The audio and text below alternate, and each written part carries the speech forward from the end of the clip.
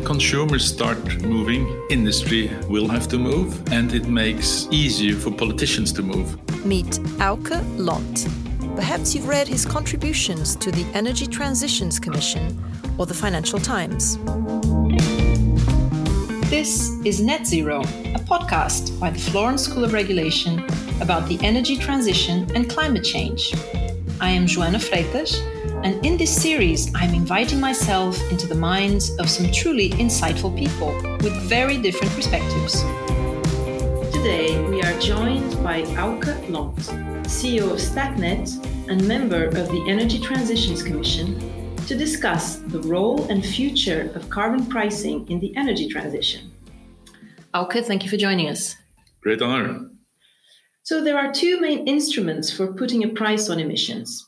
Either the government creates a price, a tax, or it issues a fixed volume of emission allowances and leaves the market to determine a price for these allowances. The EU, for example, has a mixed system. 41% of greenhouse gas emissions fall under the emissions trading system, 7% are covered by carbon taxes, and 4% fall under both instruments. What do you see as the key benefits and challenges of each alternative? Well, indeed, I think economists will argue that you can reach your goals either by fixing the volume or fixing the price. And one is a system of carbon permits and the other one with a system with carbon taxes. I think we should not take too much time in looking into the theoretical differences. They can do the job both. We have now a system in Europe, the ETS, which functions pretty well.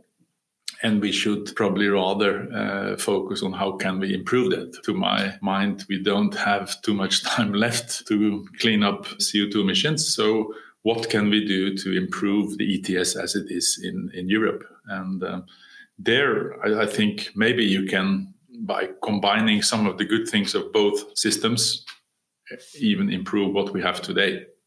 So, for example, a floor price combined with the ETS as it is today could create somewhat more predictability around future costs of carbon and certainty about the future cost of carbon is good for business because then they know how to react. So I think that would be one element to consider, a floor price in the ETS.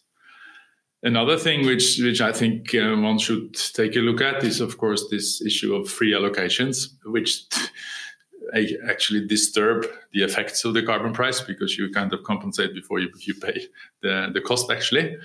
And obviously that system needs to be reduced over time so that the cost of carbon really starts biting there where it should. There might be some arguments to step outside the ETS. To give you just one example, if you want to accelerate innovation in getting CO2 out of the system, you could artificially put a very high cost in a specific sector and thereby actually improve the rate of innovation in that sector. In Norway, many years ago, there was a CO2 tax installed in the offshore sector. And that sector, of course, at that time was a very profitable sector. And in oil drilling offshore. In oil drilling offshore. And it is still a very profitable sector. So I think as early as in the early 90s, one decided to put a price on the emissions of CO2 offshore related to the production and drilling of oil at around 40 euros, almost 50 euros, I think, at that time, which in 1990 was quite high. And that created a boost for that industry because then it was a cost which really bite. And then and it was, of course, in an industry which was quite profitable. So they had the means and the technologies probably to increase the rate of innovation. So there might be reasons why you would step outside a carbon trading system and rather go for a tax if you want really to get an acceleration of innovation in a specific sector. So a floor price, getting rid of free allowances, and then specific measures outside the ETS would be improvements. I wanted to discuss as well how different sectors can be affected by carbon pricing. In Europe, for example, there are, as you know, a number of sectors that are not subject to emission restrictions, like agriculture and transport, even though they are responsible for a large share of greenhouse emissions. For example, agriculture has a similar share as energy production, about a quarter. So in your opinion, do you think we should bring these sectors, transport, heating, and maybe agriculture, into a carbon pricing scheme? What do you see as the key challenges and the way to tackle them for the road ahead? Well, the short answer is yes. I think we don't have time to lose. Most of us now agree that we need to move to zero carbon or carbon neutrality by 2050. That's not that many years. So we need to give the strongest possible signals that it costs the society when we emit CO2. Having the ETS in place, I think the obvious thing is to extend the ETS to as many sectors as possible. And I say possible because certain sectors it's not so easy, and we might need similar, or we might need other instruments. But I guess what we need to look for is that if we do it differently and not put sectors inside the ETS, we should at least give them the incentives which would correspond to the price which comes out of our ETS system. So if the equilibrium price or the cost of a carbon permit in the EU is 35 euros or something like that, then one needs to find measures similarly to that cost for that sector, which then is, for whatever reason, decided not to be part of the ETS. So when we first have this anchor of the ETS, I think we should use the signals coming out of that instrument in sectors where we are, for whatever reasons, not able to put it into the ETS. The other question is how a pricing of carbon should be managed in different countries, whether we should have one price or different countries should be allowed to have their own systems. In the EU, for example, if we followed a single price approach, carbon prices would have a significant impact in countries, for example, like Poland, where the electricity production is still very dependent on coal. In your view, how should the European institutions approach this issue? Well, I think we should recognize that countries might have completely different starting points, and then one size fits all is difficult. I think, for obvious reasons, Eastern Europe is in a completely different shape than Western Europe, although. The curtain fell in '89 or there around. It's still there is very big differences in fundamental structures surrounding the economy. What I think is interesting, of course, here is that in the EU, countries have said we are in this all together. That's how I read actually the EU as a construction. We are in it together for whatever purpose, but we are in it together. And that means that you have to solve the challenge together. And that means that you might need to support certain countries which had a different starting point compared to countries which had a very good starting point. That's how I read what is the spirit of the EU. I mean, we are in it together and we will find solutions together. And when I listen to the incoming president, she's talking about a fair and just transition. I read that as saying, yes, we are different. We have different starting points, but we need to find solutions together, and they need to be fair, seen from almost every perspective. Interesting. So we need a strong political cohesion to make this obviously happen. Yes. So you mentioned a floor for carbon prices as a way to improve the ETS. And I wanted to go back to the right level of pricing for CO2 emissions. The World Bank estimates that carbon prices need to be in the range of $50 to $100 per ton of CO2 by 2030 to achieve the Paris Agreement goals.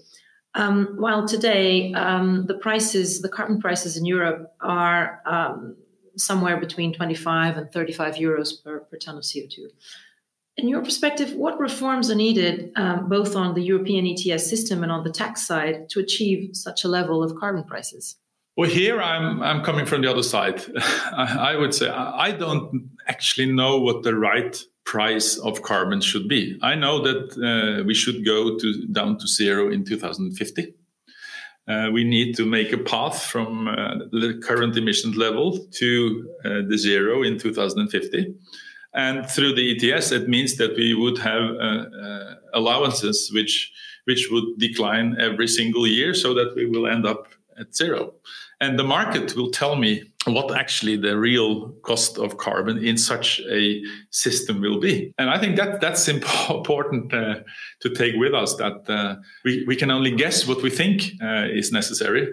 But remember, the market should help us to find the most cost-efficient solutions. And I think that's extremely important, actually, that we let the market work. Otherwise, if we don't do that, we can risk that the transition becomes too costly and we actually lose public support. So this is a balancing act.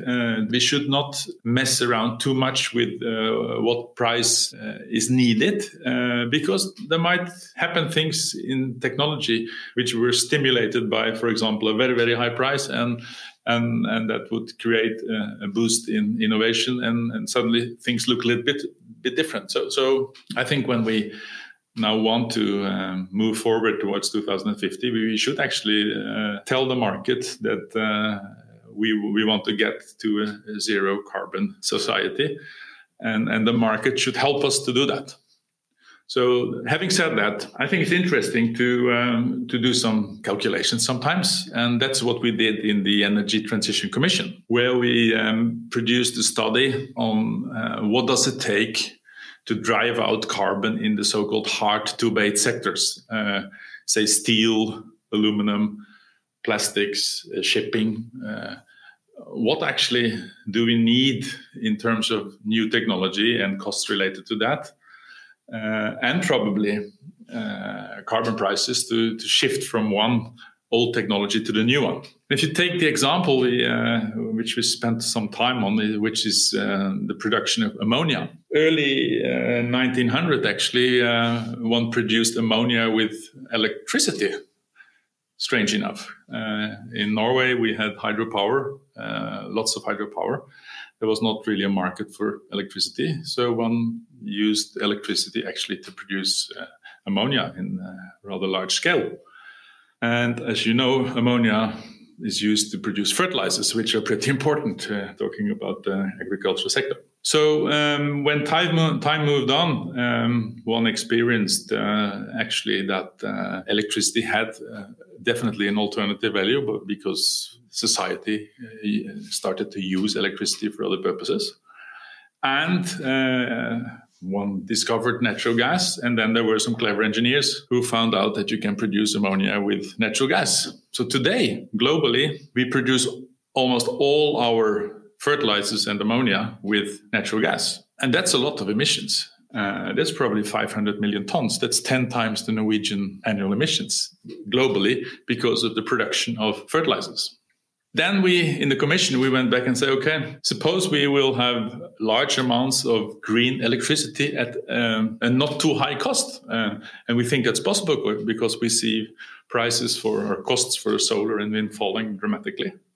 So suppose we can go back to the past, a situation where we have cheap electricity. What would it take to go back to the technology to produce ammonia with electricity? And we arrived at, this is a bit by back of the envelope, but if you have a power price of around 3 euro cents per kilowatt hour, and you put a cost of carbon of around 50 euros per ton on the emissions of traditional ammonia production, then you would be back into a situation where you rather would produce ammonia and fertilizers with electricity than with natural gas. I think that's a very interesting example on where you see what might happen in the years to come. we probably will experience falling costs of power because of the technology improvements in solar and wind. We will probably also be able to tie this together in a well-functioning power market. And if we then have the right cost of carbon, in this case, we need to be in the surroundings of 50 euros per ton.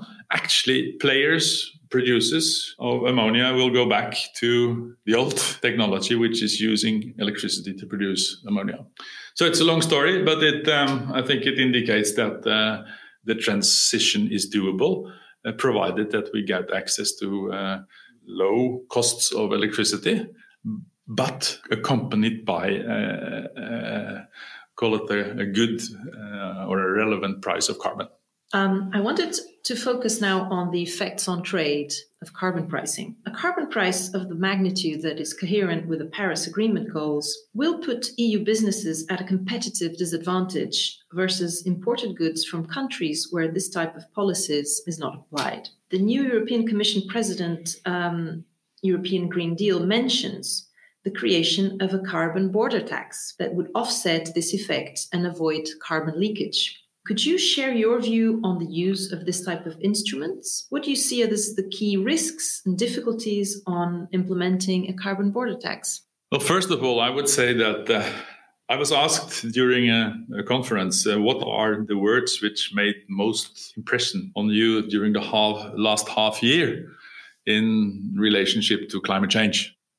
And then I answered carbon border tax. I think that the EU now seems to be willing to start to use trade policy instruments in their toolkit to hit the climate change targets is almost mind-boggling, because it's,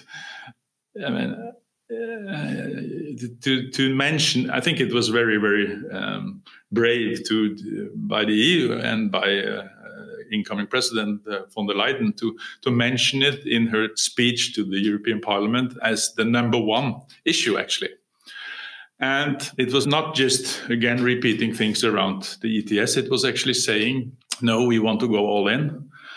We need to give a signal to our industries that they will not be alone in being hit by carbon costs. If countries which want to export stuff to the EU don't have cost on carbon, then we will put it on it for them by introducing a carbon border tax, which is, to me, a complete...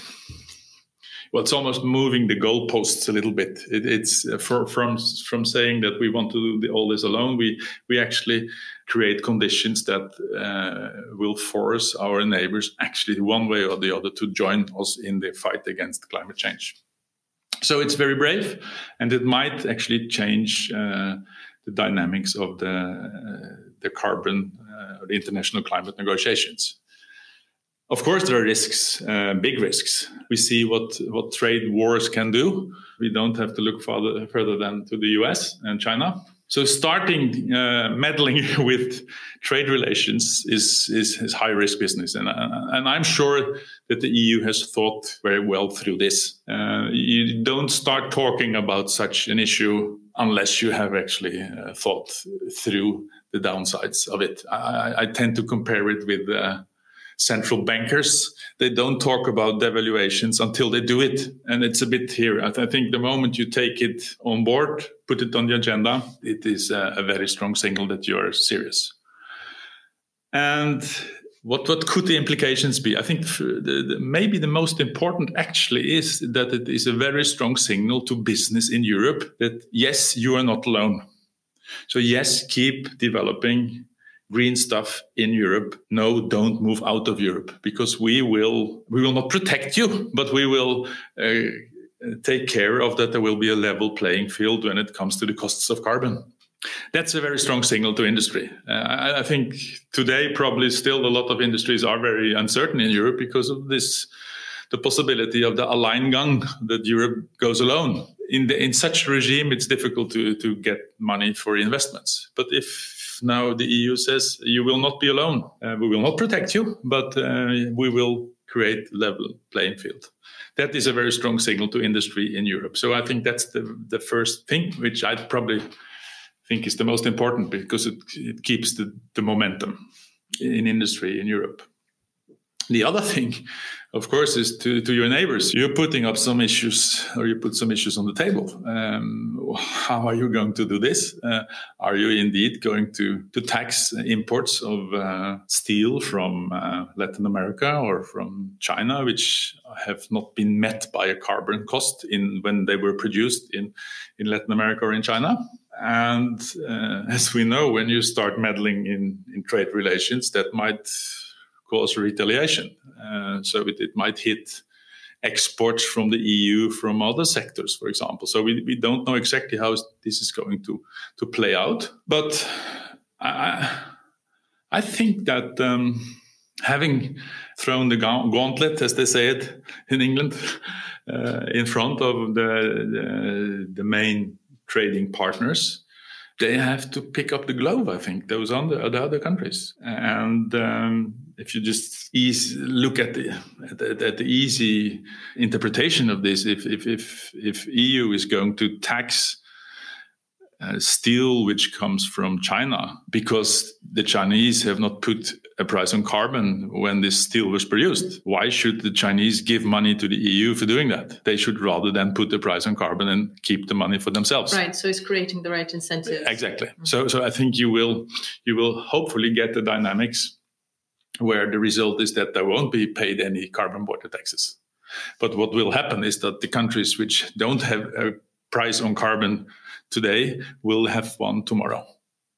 And that's great, because then we get a complete new dynamics in the international climate negotiations. As I see it, what we really are struggling with is that there is not a global price on carbon which is equal all over the globe and which really bites, so that people take different decisions. We don't have that yet. But now we see a way out of this. So I'm pretty excited about this development.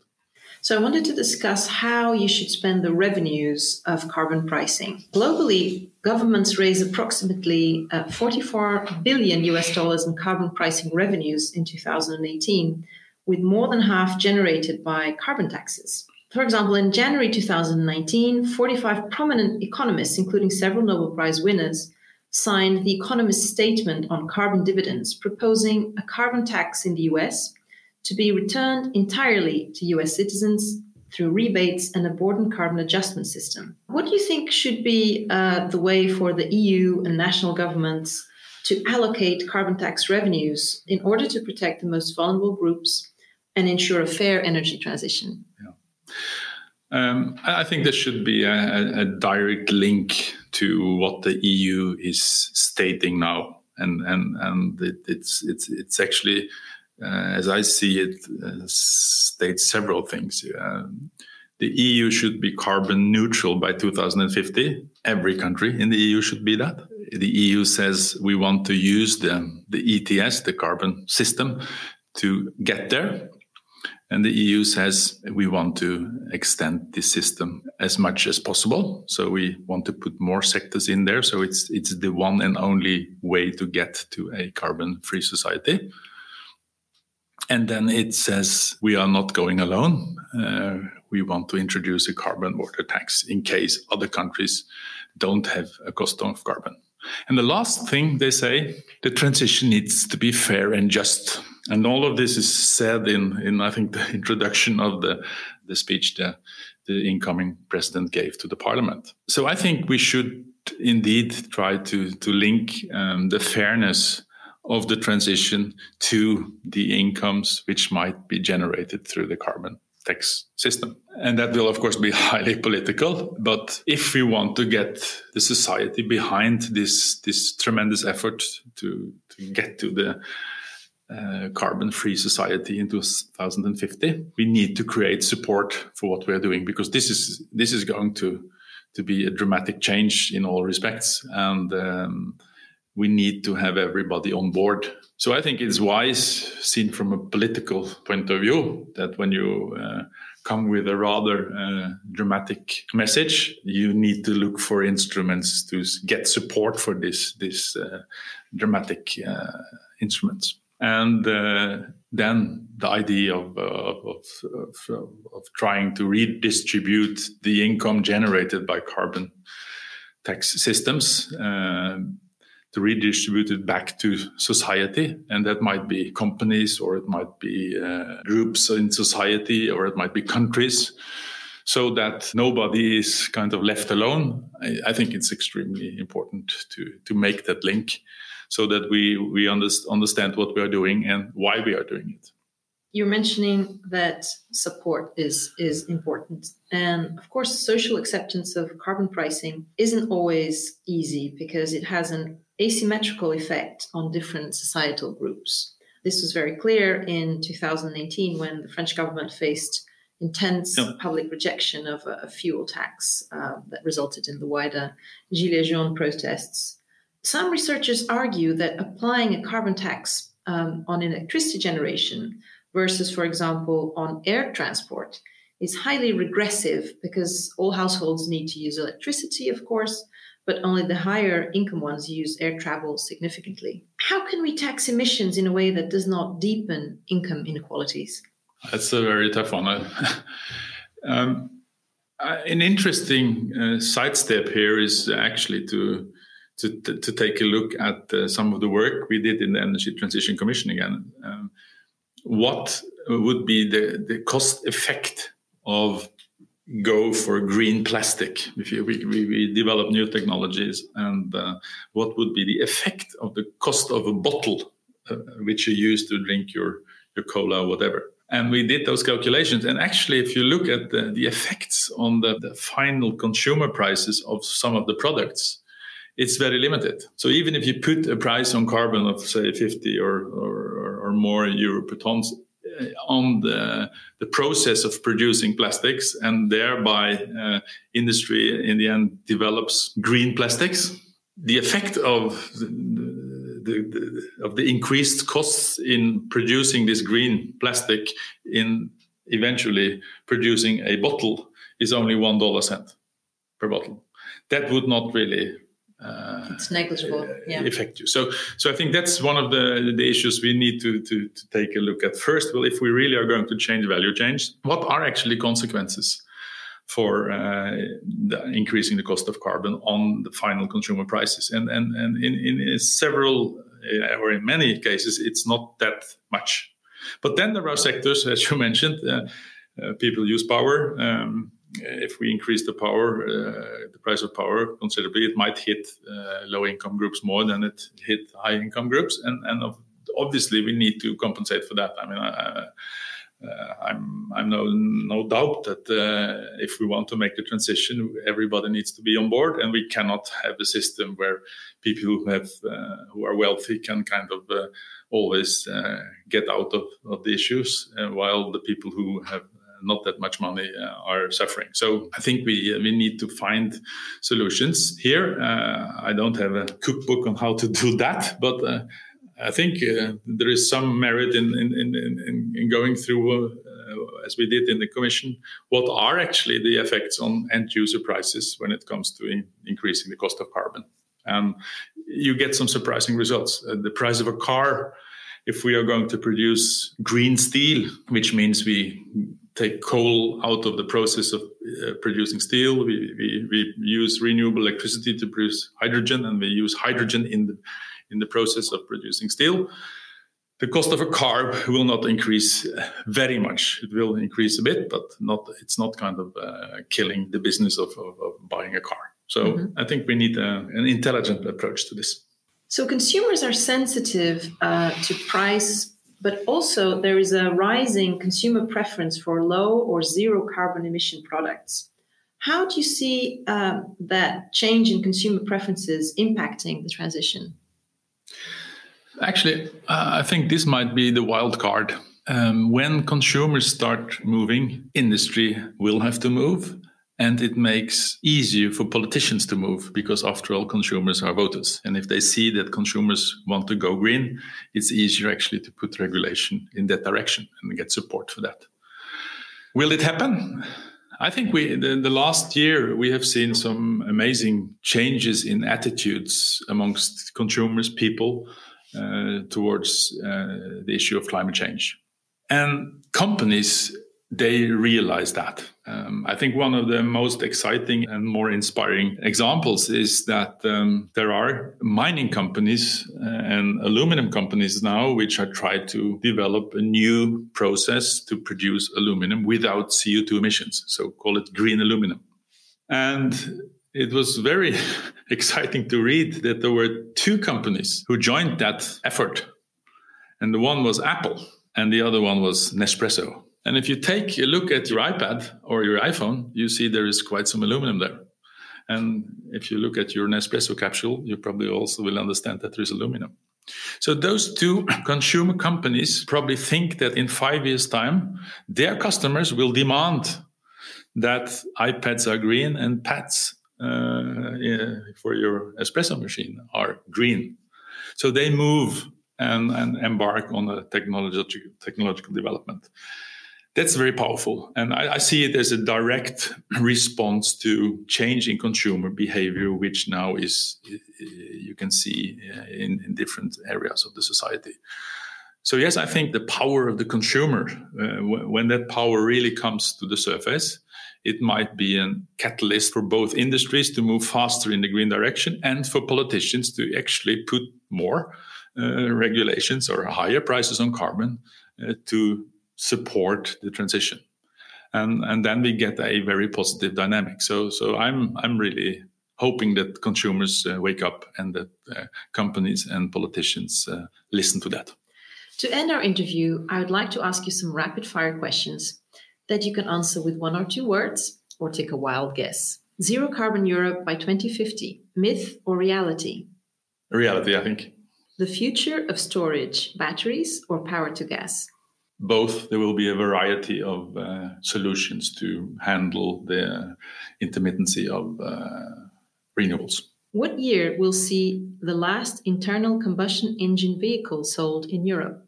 1st of November 2034. What will the percentage of power generated by prosumers be in 2050? 10%. The main challenge for utilities in the next decade is? To accelerate decarbonization by using data, call it digitalization, to a far greater extent than we do today. And our final question, do you believe that the Paris Agreement goal of keeping the increase in global average temperature to well below 2 degrees Celsius, or even at 1.5 degrees above pre-industrial levels, will be attained? And if yes, by what date? We have to make it by 2050. Anke, thank you very much for your time. It was a pleasure. Next time on Net Zero. What is really important is that the operation and the management of that grid is controlled and regulated by the regulatory authority that supports that grid. Thank you for tuning into Net Zero. You can catch new episodes, subscribe, and rate us wherever you listen to podcasts.